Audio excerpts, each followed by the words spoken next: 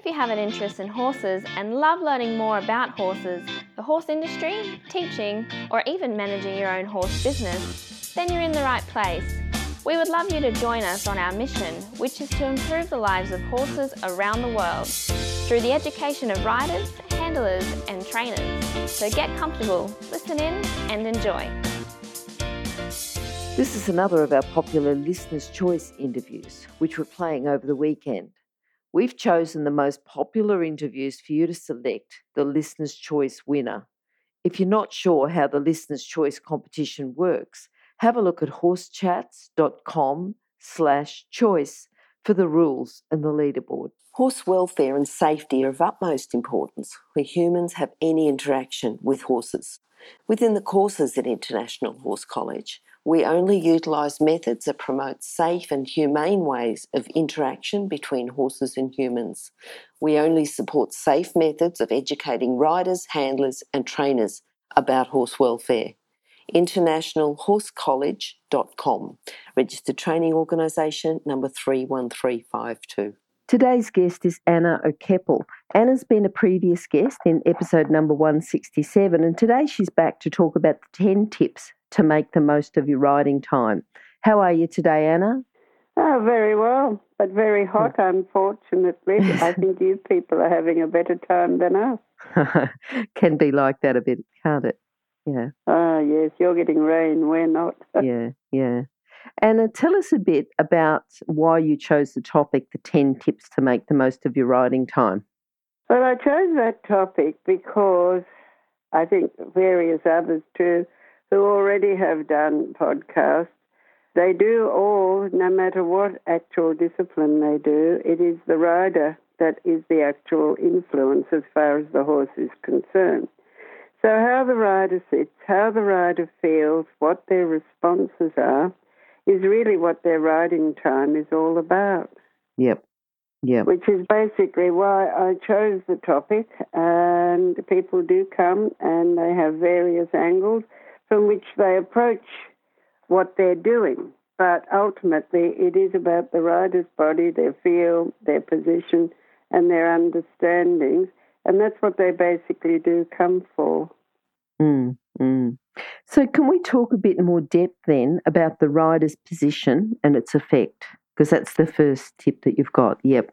Yes, well, what I've found is over the teaching time, the main way that a rider is going to develop is to actually ride. If you want to become experienced in anything and confident in anything, then it's that very thing that you need to practice. Same if you want to be very good at wheeling a wheelbarrow, well, you wheel a wheelbarrow, and so on and so forth. And basically, when the riders come, as you've pointed out already too, people don't ride all day and many and varied horses and so on as they used to. And it's no longer a horse-oriented world in that sense of it. However, so what I find usually is also there is a certain fear element in the beginning. People are coming back to riding after years when they haven't. Also, they can be new to riding, they can be very young, and then be fearful about these first experiences with a horse. Older people too suddenly want to have a last hurrah and do some riding later on after being away from it for some time. There are many and varied reasons for people wanting to actually ride. Now, one of the things to get people into the frame of mind, I think, is very, very important. So after we actually, first of all, get on the horse, because that in itself is, I think, quite a challenge for some people, then I think I usually let them ride around at a walk to get the idea of where they're actually at. Then we generally have a discussion, because actual discussion and interaction with the rider makes a lot of difference, even in the beginning, because as a teacher, I always feel you need to know where the actual person is at. It's all very well for yourself who knows where you need this person to be, but they don't actually see it like that, and every person has a story. I find one of the easiest ways to start people is to give them the image of the centaur. Now, the image of the centaur was created to be one with the horse, to be united. And a lot of people already can understand that idea. They want to be united with the horse and interact with the horse. And the beginning of it is to actually not interfere. Later on, when they have some understanding, etc., it's all a developmental process, then you can actually go on to, of course, influencing the horse. But in the beginning, and in order to get people into that zone, giving them the image of the centaur, I've found, does help a lot, because visualization, whether it's internal visualization or external visualization, has a lot of effect on people and is something that everybody can do because they've already visualized themselves on a horse. Then I think it goes on to, I generally go on to, there are two sports which use all the muscles. And those two sports are skiing, where the skier follows terrain, and the riding, where the rider actually follows the movement of the horse. That's the difference between them. And then that leads to the third point, which in order to be able to do these things needs balance. And if this balance doesn't exist, then this balance, the rider, the skier falls over. And the rider, unfortunately, they can fall off, but generally there's the horse between them and the ground, and then they create all sorts of issues in actually trying to stay on the horse through various techniques which often are not as successful and can create problems and issues with the horse. Fear in the horse, resistance in the horse, etc. So then this one leads, for this balance to happen, there actually has to be a lineup of the joints. Riders ride with their bones, and you actually, to have a good posture in general, because this goes into all the balance and the lineup needed for riding, can actually be practiced and should be practiced in the rider's general life. Even driving the car, walking down the street, etc., has a balance. And this balance is exactly the same as it is when you are riding the horse. Now, in the lineup, it's the bones that the rider actually rides with, but it is the suppleness of the joints and the bending of the joints which give the rider the suppleness and the ability to balance on the horse. Now, these bones, if the joints are bent and they are supple and they're elastic, they create energy as well. And this encourages the horse to go.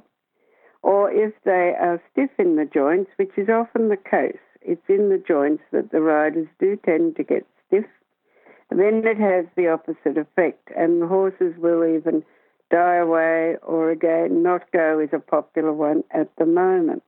Yeah.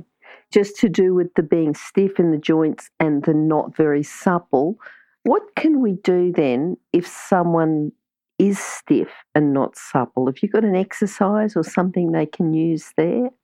Yes, throughout this, and using more, I was going to develop more the exercises as we go along, because we come to the point of lunging. And these exercises are similar, but a lot of it has to do with feel. And when the rider is initially there, and you're introducing these people to new words. Mm-hmm. They haven't heard of things such as line-up, etc., and this is terminology.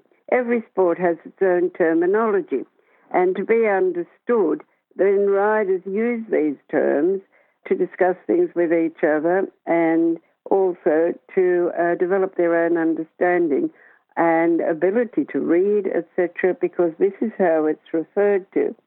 Now, initially, I'm inclined to let them sit there, and then they already start to develop their feel. Mm-hmm. All of this is interactive, because riding is actually feel. Although you've got to have theory, and you can do that with, again, this games approach or an enjoyment approach, and to develop a will to learn, because it's the people who are able to learn, it's developing that ability, which I think gets people interested. Also thinking. Thinking, I think, is very important with these things. And then in general discussion, while they're standing still and getting over, that's a process you use to get over that initial fear. I usually let them walk around with them initially to see that they are safe and that they can walk on a horse, and then give them some discussion, and they will already start to feel where their joints are, what the horse feels like underneath them, and generally ask them questions so that as well as getting the physical body active, you already have the mental aspect happening, because the body itself is a mind. Every cell in the body does have a mind of its own, and therefore it's amazing. Touch is also an issue with it, but if you have, it's the same with a horse, if you're in connection with the rider, and then during the talk I've found that body already takes a lot of the discussion on board, and you can feel the rider start to feel where the horse is. I always question them as well and say, and what do you feel? Do you feel straight? Do you feel level? What does the horse's back feel like? Sometimes they don't even know the points of the horse, so you're already discussing theory with them, the horse's back, the shoulders, keeping it simple in the beginning, and then that gradually develops. Everything is a developmental thing. And when they're answering those questions too, they start to relax, and then gradually they can take over and try to do the same thing at a walk, etc. And then the first sessions generally I have is an assessment session, and there are those who are very beginner, and then others who can go on and they walk, trot and canter quite well the very first time. This takes on board too. I've done a lot of work with the Alexander technique, which is body work, and brain gym, and combine the two. Brain gym is more active. The Alexander work is a quieter work, but their basis is exactly the same. It works through the balance and the carriage of the body, no matter what you're doing, which becomes natural posture. And I know that people use all sorts of things. They have those balls that you can sit on, mechanical horses, etc. And I'm sure they all have a place and they can have a purpose and they can be a lot of fun too. But I've found that really, as you mentioned too, the riders generally now have this 1 hour or something like that to do their riding, and during that time I've found to ride the horse is really the best thing to do, and use every precious minute to do that. I also discuss with them or work with them to develop right from the time they're standing, which is why I spend a bit of time there. From a horseman's point of view, it also gives you a point to start the horsemanship aspects of things, because it's not good to sit on a horse standing still. They lock their backs. It's not good for their joints. And even the old stockman, I learnt that from the stockman. They just straight away got off a horse. You never sat on a horse standing still. You kept it moving or you got off. And then I can lead on from there. Well, we can discuss, we can answer questions. Standing still, let's try to walk if it's a very beginner person, or even if it's not. And then they can ask again any initial questions. You can ask them questions. You can ask them, what do you see over there? You can start with, they can tell you there's trees here, etc. So that they're already developing their awareness and they're developing peripheral vision, where their eyes should go, etc. And they're not locked into that looking down, clutching, which is often what happens to people who are a bit nervous or haven't yet found the balance in their position. And those questions and that interaction, they enjoy it. Yep. Because it involves them. It's you, the horse, and them. Yep. And then you've already got an interaction and an involvement, and it gives them time to do simple things well, which is basically really what it's all about, right to the very top. It also gives them calmness and an ease, and it relieves the fear factor. Okay. I think that's important, isn't it? Removing that fear factor. Yeah, because that seems to be, and that's even very experienced people I've had and competitors can be quite fearful. Very strong. They can be strong riders, but it is very interesting. They're still worried about the horse doing this or the horse doing that. Yep. And then you get to the reaction level. And unfortunately, it's always the horse that gets the blame. It's just the way it is. Yes. And I think it's leading to the fact to do something calmly and easily, and then you do it well. It doesn't necessarily equate with winning. And I think that can be a difficulty with riders at that level and with that involvement. But the same thing again, they are fearful, and understandably so sometimes, with horses rearing, horses bucking. Nobody wants to have a bad fall. Then the other thing, right from the beginning, is to look where you're going, because that also, it's a difficult one. The inclination is always to look down. That's an interesting one because it's quite difficult for people. The extremities seem to be the most difficult parts of the rider's body to address. And that one of looking up and ahead, that also puts you on the seat bones and actually brings the body into balance, and then that allows the legs to drop down from the hips, which is something you want to initiate naturally from the beginning. And from that drop from the hips, the heels will naturally come down instead of being forced down. Because I think there is a difference between forcing a position or a horse and allowing a Definitely. position. Yes, definitely. And it's those subtleties in the end which make all the difference. So even in the beginning, and we had it, even in the days when I was with Frans Meiringer, he would always say they didn't have names for it and isolations as we have now, but they knew these things, and it was always you had to look where the trees meet the sky. And it's only now I understand, what he was really teaching. Yes. And I found, too, with children, if you get people right from the beginning, you can get them, again, it involves they talk to you.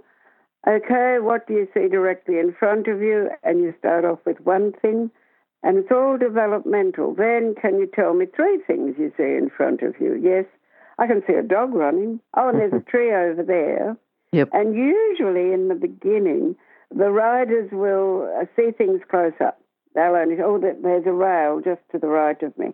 But then as they get easier and more relaxed, they start to see further into the distance, and then you as the trainer, you can encourage it. In the beginning, or with a particularly fearful person, they can tell, you ask for one thing. A lot of it is, I think, the trainer's connection with the person they're teaching. And even the very young ones, the 3-year-olds, they ride without the stirrups automatically. And it's a game, there's a tree over there. Their level of language you have to take into consideration. But they think it's great fun. There's a tree over, and look, there's a bird. Yes. They'll come at yes. like that. Stop. I need to interrupt this chat for a hot off the press notification. That is, that the latest version of the book, 101 Careers in the Horse Industry, is now available, and the best news is that it's a free download. So if you work in the horse industry, if you have a plan to work in the horse industry and have a career in the horse industry, or if you know someone who plans to have a career in this fabulous industry, then this is an essential book for you to read now and then keep as a reference as you progress through your career. With over 100 jobs to choose from, you'll probably find at least one that you'd happily do without being paid. So simply go to internationalhorsecollege.com, scroll down to the bottom of the page and click on the 101 Careers in the Horse Industry button to receive your free career book. Imagine, maybe one day you could be a guest on Horse Chats. Sometimes they pick up things that you haven't even found yourself. I know. Yes, yes. They do, and you think, you're right, there he is. Yeah. So that game and enjoyment aspect is part of the actual process, I think, and you can, of course, invent games of your own as well. specific games that people can be involved with. Then, what have I got down there? I think you're going to talk about touch and educating muscle memory. Yes, because it's the same with driving. That's a bit of a standing joke with them here. You know, just make sure I'm not on the road when you arrive, because it's an analogy. It applies, and they can understand those sort of things as well. Then, yes, there's that the use of touch to educate and re-educate the muscle memory, and that's all again something that is very useful with discussion and talk at the same time. If you have the person standing there, or if they're walking along and you walk with them, for instance, if they're stiff in the knee or they're very tight in the hip, it's quite easy then to just put a hand on their body, because that is what they also do in body work. It is to do with touch as well, particularly the Alexander technique. And that touch, you can feel the changes happen, and you can help them with the changes. Also, you do the same thing with the horses. It does help the muscle memory. If the horse is an unspoiled horse, then you can feel and educate him to a light touch to move on and so on. And with the horse, usually the ruined horses or spoiled horses are very tight in their muscles. And with that touch, and also sometimes a bit of a massaging effect more than actual massage, it will release the muscle and start to give the horse a longer muscle, a more relaxed muscle, which can then absorb some of the new memory that you want to instill. But that is the problem with the horses with re-education, is that you've got the job of undoing the past.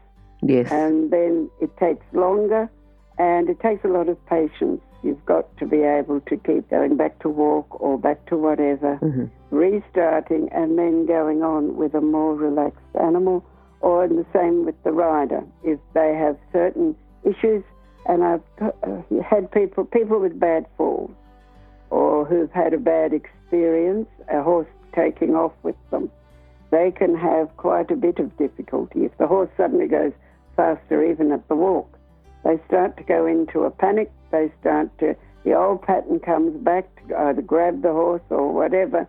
And then again, it's a matter of coming back to the walk, coming back to their relaxation and starting again. And that can actually be a bit difficult, because their great thing is, I've had two lately who came for a few sessions because horses had bolted with them, and they wanted to canter.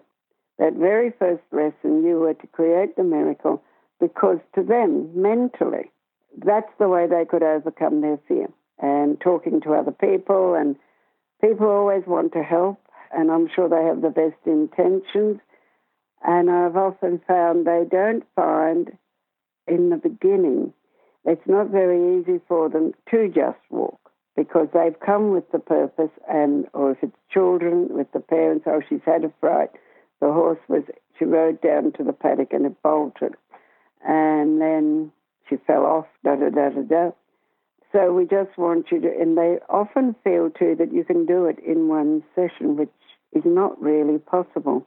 So with those people, it takes sometimes a bit of discussion that people also understand that just walking is not a failure, because that is the mental aspect. It's still progress, isn't it? Yeah. If their horses, is enormous. Yeah. And I'm writing the Bible, because wordage is unbelievable. Yep. And the effect it has.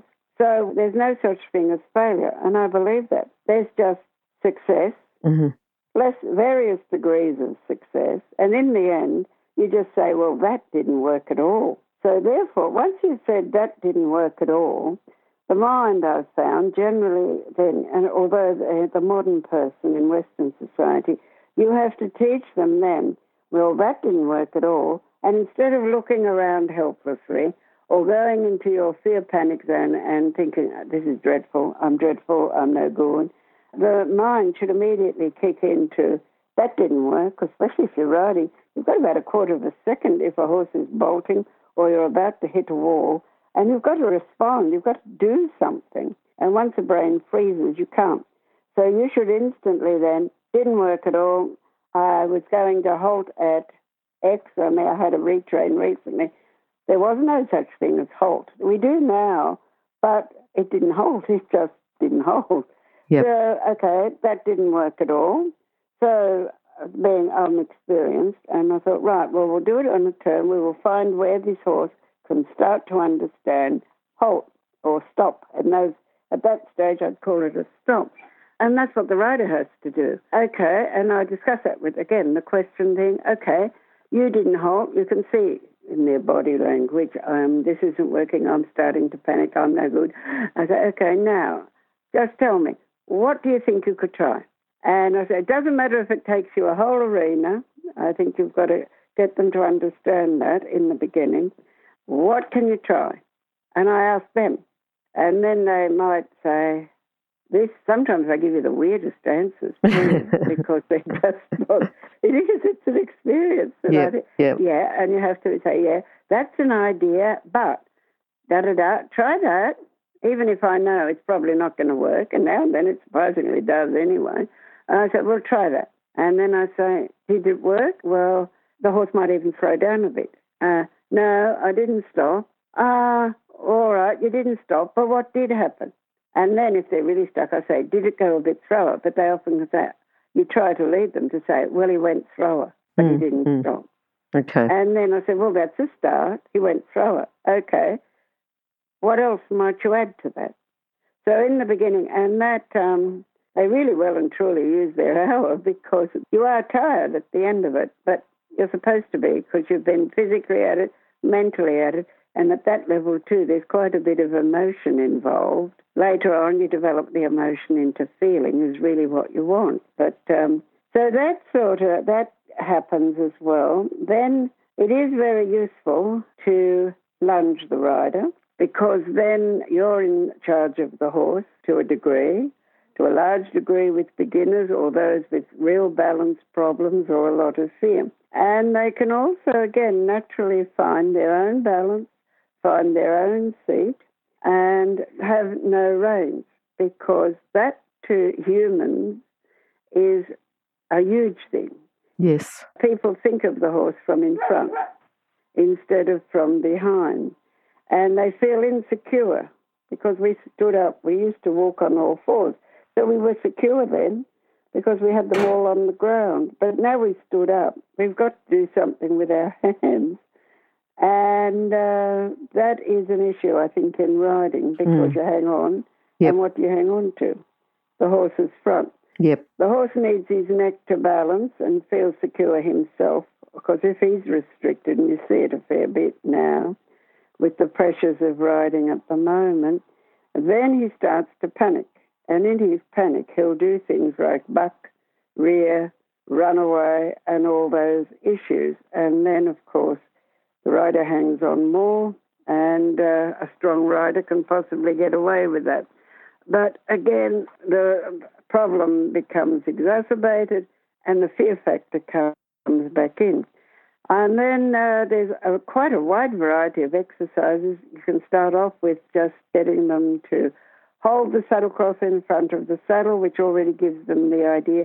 You keep your hands down. Once you lift your hands, your center is gone, and then you are more likely to come apart. With very experienced people, the hand can be used here, there, or anywhere, but these are very experienced, very well-balanced, good riders, which takes a bit of time to actually achieve. Mm-hmm. But in the beginning, it's hands down, hands down, hands down, yes. And together. Together is really good. Yep. Once they get wide, again, your point of balance is gone. I think Sylvia Locke puts it very well. It's like threading the eye of a needle, and that's what riding with one hand was all about. And you can get them that exercise. If they're very timid, just put your hands there, then they can hold the saddlecloth. I don't like them to hold the saddle because it gets the hands underneath them. But the saddlecloth is already a step forward in getting the hands forward, and later, as they become confident and secure, well, touch the horse's left ear, halfway up his mane. You can teach the releases in basic jumping. You only need to be using rails on the ground. Even George Morris said that. I can teach you everything you need to know about the show jumping over one rail, but people generally don't want to do that. But I can understand where he's coming from. And then you can give them a tennis ball, and they can start to throw that from side to side, I find, is best first of all, because the hands are down and it's easy. Then they can stay, as they get some security in the position and the ability to move the arms without actually hanging on to something, finding their seat and balance, they can start to throw the ball up and down. That also starts to activate the eyes, because the eyes follow the ball up and down, which again, then they can use their vision, their peripheral vision as well. And in the end, if they're you can juggle as they advance. Some are going to have that ability more than others do, but again, even just simply being able to throw the ball up, and you could say left hand, right hand, you try to equate the two, because what you're trying to develop in both the horse and the rider is straightness and the levelness of the body. And when you say juggle, are you teaching juggle on the ground, or while they're riding they start to learn juggling? Oh, they can do it while they're on a horse. Okay, yep. I had one child who was she did it anyway. She was a natural, and she did it on the ground. And I do let them, I say, it's all developmental. No, we don't do it the first lesson. You start off with the simple thing, and the horse has to get used to it too. Otherwise, you can have a panic situation. And the more advanced riders, they sit on the horses and they do train them that they are not worried about someone moving. Lunging horses do have to be trained. You can't just lunge on a horse that's never done it before. So, Anna, I know that you like to do a lot of talking and singing within the lessons to release the TMJ. Can you just talk about the TMJ, what TMJ stands for, and how that can help people with their riding? Yes, the TMJ is the temporomandibular joint, which is the jaw, where the jaw actually joins the skull. And clenching the teeth, a lot of tensions come out through riders' shoulders and through the neck, through clenching the teeth, because that naturally happens when people are concentrated, and also through the general tensions of fear, etc. And talking, interaction, not over-talking, that helps, and also singing. We used to have to sing. Baba Black Sheep we had to sing. I'm not sure how that would go down these days. But again, you can have fun with that, red sheep, blue sheep, or get them to choose a song of their own so that they can do that while they're riding. And it is amazing how it has a relaxation effect of easing the tension in those areas. It's that shoulder neck tension. In the end, if it's severe, it can give you a headache, etc. And that area in the lower back between the hips, that takes up the tensions from the legs, etc. And also it's an enjoyable way of doing things. And then with the singing as well, you can do it with the reins in one hand, arm hanging down, and you keep switching sides if you're doing that exercise, keeping the rider relaxed in that as well. Because that leveling of the body, and everybody's asymmetrical, the horse is and you are. Some people very little, other people have a huge asymmetry. I've got one of those at the moment, and it's quite fascinating. They're almost unable, this particular one could not change over from her rein in one hand and whip in the other, so that it was mobile, and she couldn't change over. It was quite interesting. She'd have to come to a standstill to actually even make that change. But she had a huge difference in the body, and this also affects people's health and the horse's health. If they're left crooked, then there's imbalance in the body, and that's when the arthritis, etc., starts to set in. So that balancing the body, right and left, is actually a therapy and a health issue, as well as an actual riding skill. Yep. And it is the only way to get the asymmetries as straight as possible, because it's highly doubtful anybody or any horse will ever be totally, absolutely straight. But you need that to be level in your own feet, to walk level, and for a horse to have each of the four legs equally weighted, which means he can carry a rider's body much more effectively and with much less strain. So, yeah, it's an interesting way of doing things, but that relaxation, I think, is crucial to being able to focus, to being able to breathe well and easily, and ultimately to relax the tensions in that shoulder neck area where they can be very wearing. And what about developing the feel? You talked a little bit about that. Have you got an exercise to help develop feel or just to start develop feel? Yes. You do that right from the beginning because I straight away tell riders that good riding or riding of any kind is about feel. Theory, all those elements, of course, are part of actually understanding and learning this thing, but it is about feel. And straight away you can start to develop that while they're walking. All right, what do you feel? And, you guide them if necessary, but you want the answer. The horse, the basic one, the horse is moving. If you get seriously person who's just sitting there saying nothing. Yep. The horse is moving. All right. Now, what do you feel he is moving? Is he moving his back? Is he moving his shoulders? Concentrate, first of all, on that the horse's back is actually moving. That's the part of the horse that's carrying you. All right. Now, again, as I said prior statement, riders are aware of what's in front of them because the human is built like that. All right. Now, his shoulders. Can you feel his shoulders? Sometimes with very beginners, even I've had a couple of more experienced ones who didn't even know. I had one just now. I've put her on the Pony Club book and been riding, and she had no idea where the shoulders were. Yes. Which you get a bit amazed sometimes, but that's just the way it is. Okay, now, how are the shoulders moving? And it's amazing how and I get them to close their eyes as well. If the horses, A, are reliable that they're on, and B, if they're not quite as reliable, I can always walk with them. And when the eyes are closed, it's great for balance, and balances the body very well. And also, when you close the eyes, you really can feel your own body, and it increases the feel a lot more because of no distraction.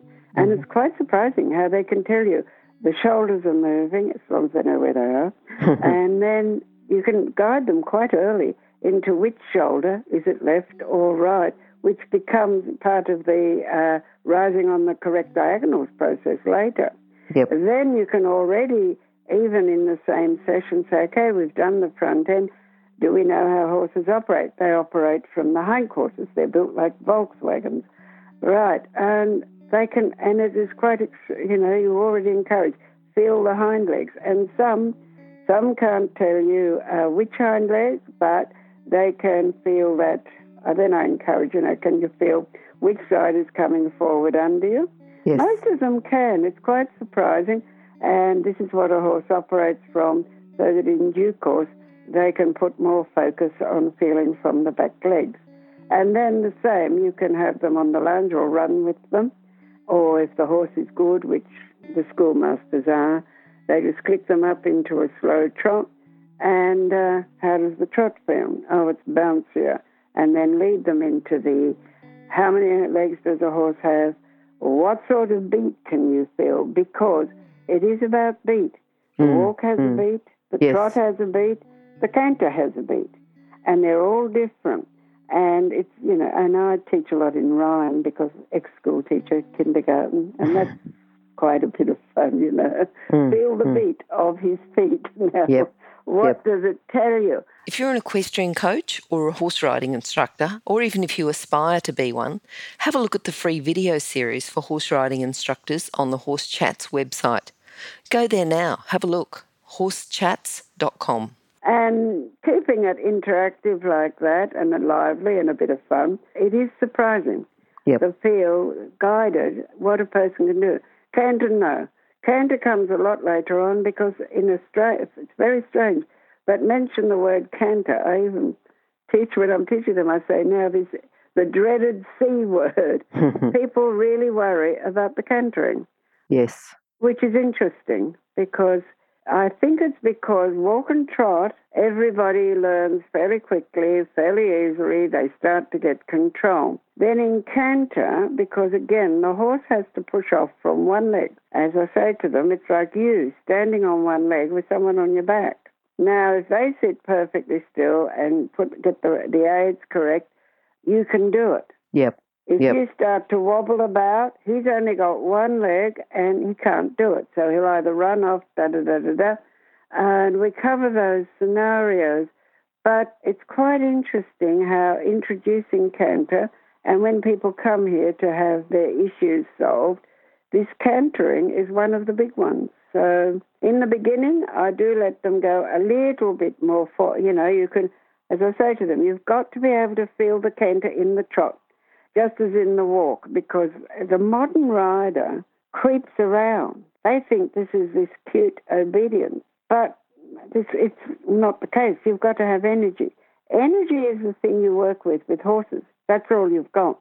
And if you haven't got the energy in there, and you, in the way you use your body, you're already creating the energy in the horse. Now, if you can't feel in the walk that you've got that energy and that purpose, the trot is already there in your walk. And I talk to them about that, and they can. They can feel it. Oh, we're back to plotting, because I've got 3 reschools, and all of them had been deadened because they call it desensitization, which I don't agree with at all. You don't want to be I don't want a desensitized horse. If the tree branch is falling, I want him to hear it and go, because I'd rather not be dead.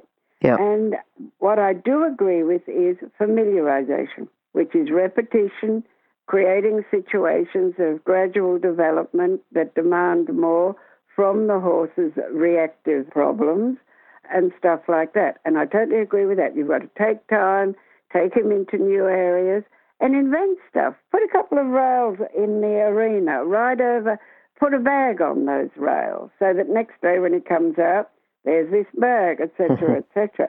You be creative, and then take him here, take him there, stuff like that. That I totally agree with, and that is preparation, until gradually over time you have a horse that becomes an educated horse.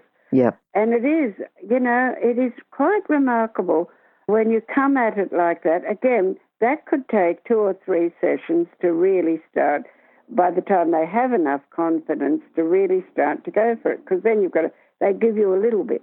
Now, can you feel then you need honest answers, and you can be honest, you can tell me anything you like. It's not a dreadful thing. If you get silly with it, well, yes, I'm going to say, that's just a silly, try again, dear. But they can. Then I said, now you tell me, when you can feel that trot, tell me. And then I say, and go right now, because you got it. Yeah. And that way it's the same for the cantering. Now, prepare the trot, and then the running trot, they soon find that'll fail, because the trained horse will do this running extended trot.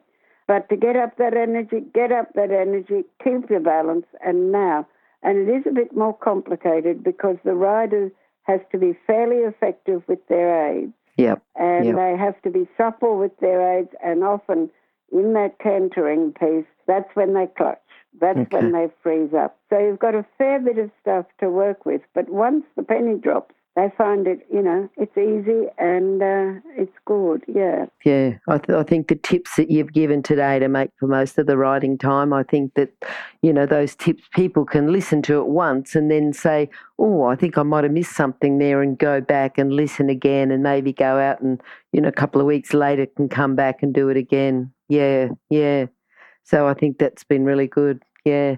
So Anna, thank you. Yeah, thank you for your time today. I think, very good. And I think as usual, lots and lots of information. And I think people can really get a lot out of that and make the most of their riding time and give them lots to think about. And also too for coaches, to give them lots to think about to train their students. So thanks for talking to us today, and hopefully we'll... You get something from everyone. It's a pleasure, Glenys, to discuss with you again, and thank you very much. Thank you. Bye-bye. Thanks. Bye.